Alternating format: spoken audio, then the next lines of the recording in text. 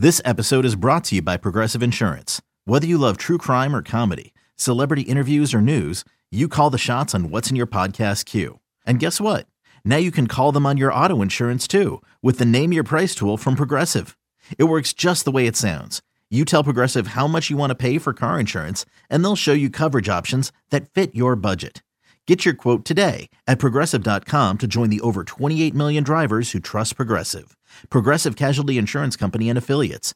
Price and coverage match limited by state law. You could spend the weekend doing the same old whatever, or you could conquer the weekend in the all-new Hyundai Santa Fe. Visit HyundaiUSA.com for more details. Hyundai, there's joy in every journey.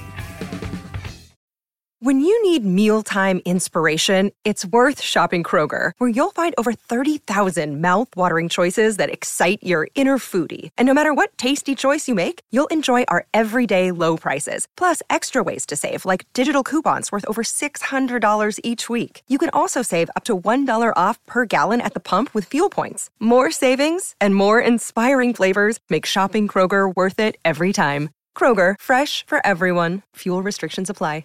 So let's talk about that before we get to your numbers game. Tyson Bagent, he did speak as well. It will be his fourth start. He had 3 great quarters and 1 real disastrous one against the Saints. He opposes Bryce Young, who's had his own struggles, Dan. I know it sounds absurd maybe, but when you look at the quarterback matchup, if it's Bagent versus Young, who has the advantage? Well, look, the guy who has the advantage is whoever's offensive line decides to protect him more. I think whichever quarterback has the opportunity to play from within a calm pocket, for the ability to play on schedule and with an opportunity to be comfortable, is going to have the advantage. This Tyson Bagent conversation has gotten sideways, and this quarterback conversation in this city has gotten sideways. And I enter this podcast tonight a little bit worried because we still have half a season left. There are still 8 games for the Chicago Bears to play, and we're going down a similar path as we went down last year, where it got so sideways that all of a sudden it just became a shouting match for people to scream their realities into existence. And it's driving me crazy this week to hear on social media and different forums how this thing has gotten askew. And what I think is fair in regards to measuring Tyson Bagent in his 4th start is to understand that he's making a 4th start of his career a year after coming out of Shepherd University. I think Tyson, to his credit today, talked about the understanding that obviously 4 turnovers in a football game is unacceptable, and it will lose you football games. And if you ever commit 4 turnovers again in a football game, your career suddenly starts to go down a chute that you don't want it to go down. But I think when you talk to Bears coaches, when you talk to people around the league, and they understand that part of the growth process in this league for a young rookie quarterback is understanding who you are within the confines of this league, you hear a very honest self-assessment from Tyson Bagent about, okay, I'm not only playing against, I think as he said today, physical specimens, but guys who rarely make mistakes, guys who can take a small error that you make and turn an incompletion into a takeaway, guys that can really expose your flaws. And so now you have to learn to compensate for that. You have to use your strengths and accentuate your strengths, and you have to limit your weaknesses and play the football game in a way like Tyson Bagent played for 3 quarters in New Orleans before the catastrophic 4th quarter. I think it's only fair to perform a performance review of Tyson Bagent on who he is and where he's at in his development. The same way that I'm not going to judge my soon-to-be 5-year-old daughter on how she swims versus how my 11-year-old son, or soon-to-be 11-year-old son, swims in the deep end of the pool. They're at different stages of their growth curve. And so you judge them differently, and you gauge what they do well and what they don't do well. Tyson Bagent deserves a little bit more fairness than I think he's gotten this week after an avalanche of criticism. I know that I'm going to get heavy backlash and pushback for that, but I'm curious what you think. I don't think it's backlash or criticism. I think that Hey everyone, this is Brett Boone. Would you know it? I've got a podcast going strong in our 4th year. Tune in as I sit down with my friends, some of the biggest names in sports, media, entertainment, for a lot of fun and in-depth conversations. As you know, baseball's been my life. It's been in the family for a long time, but it's a lot more than that here. It's sort of like taking a ride in a golf cart around a beautiful track. Join me every week for multiple episodes on the Brett Boone Podcast, available on the Odyssey app or wherever you get your podcasts. I don't consider it criticism to assess Tyson Bagent as a quarterback that has shown us maybe what his ceiling could be. And I don't think it's premature after 3 starts or 3.5 starts to project him as a competent NFL backup quarterback. Could he start in certain situations? Yeah, I would not rule that out. It's the NFL. I don't see, but I also sometimes have a blind spot where I feel like, objectivity. I forget sometimes how trying to be objective and assess Tyson Bagent as a quarterback and understanding that, when you say he has limited arm strength, and that showed in how he's unable to assess how quickly corners can close the gap, and that's why that interception happened, and how he's unable to assess this coverage, and he got fooled, and that's why that interception happened, and how these objective analyses of his game can be construed as criticism in the eyes of some people who want so badly for him to succeed. That's the problem here. When I'm evaluating Tyson Bagent, I don't really, and not just me, but I think it's not, you're not doing it in the name of wanting to be right about something or wanting to something to come true. I really don't gain or lose anything from Tyson Bagent being a starter or a backup. But I think honestly, he looks to me, based on my experience, based on my football sense and history and whatever, he looks to me like a guy that could be a backup, but I don't know that I would feel good about him as my starter. I don't know that I'm going to win the Super Bowl with him as a quarterback. See, that's why I think that, I'm good with what I've seen. He could improve. I'm not dying to see what he has next. If he has to start Thursday against the Panthers, fine.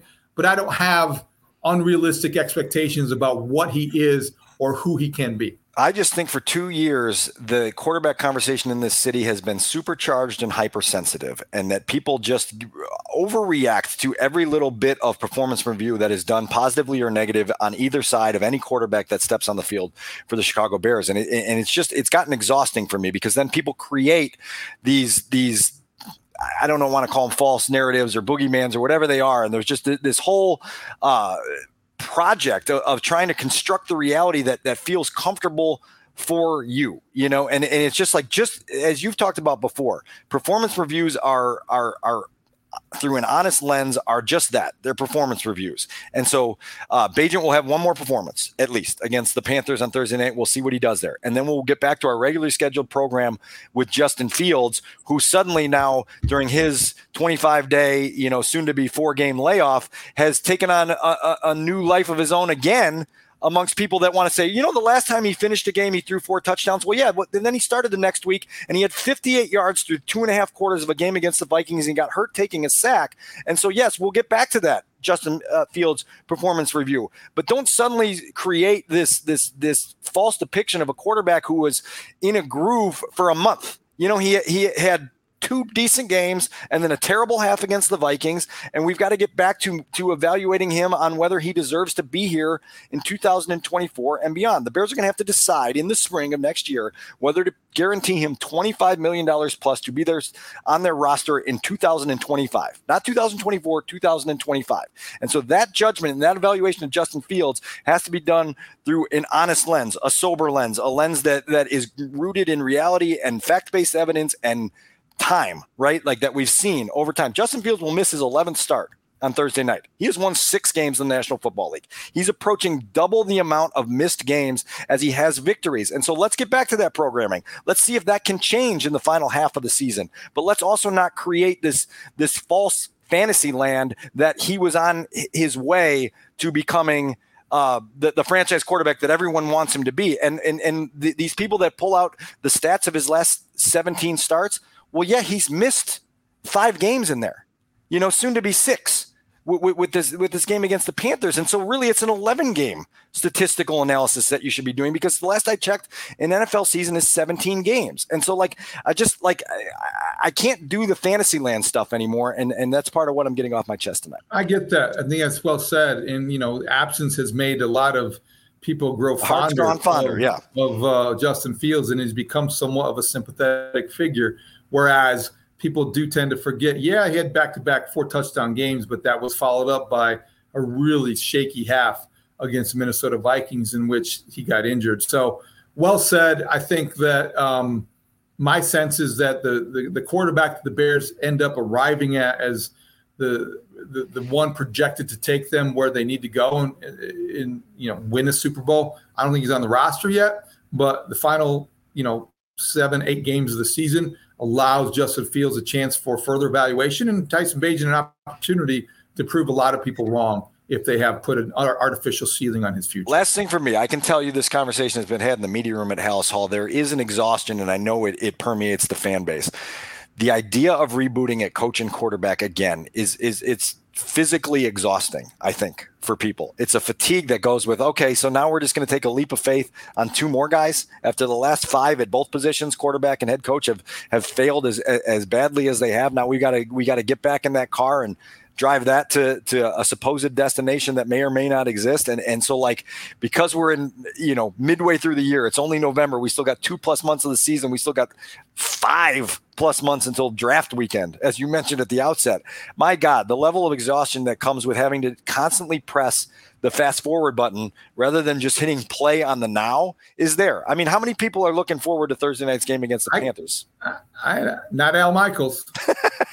But Dan, I think you're right. But if people didn't believe, if people got tired of falling in love, there would be no dating apps. People love the idea of becoming infatuated with the next quarterback and the next idea. And I know you're fatigued, and I get it. And a lot of fan base is overwrought and overtired about this process. I just interviewed Eric Kramer, who still holds a single season passing record of 1995. Okay. So I understand it, but I do think that won't prevent, whether it's Ryan Poles or his replacement or whoever, from going down a road if neither Justin Fields shows anything in the final 7 games or Tyson Bagent looks like the answer. They're going to do it again. They're going to swipe right or swipe left, and they're going to try it again. And they're going to see if that match is one that can be lasting and impactful. By the way, that single season record is the lowest of any franchise that's ever played NFL football. So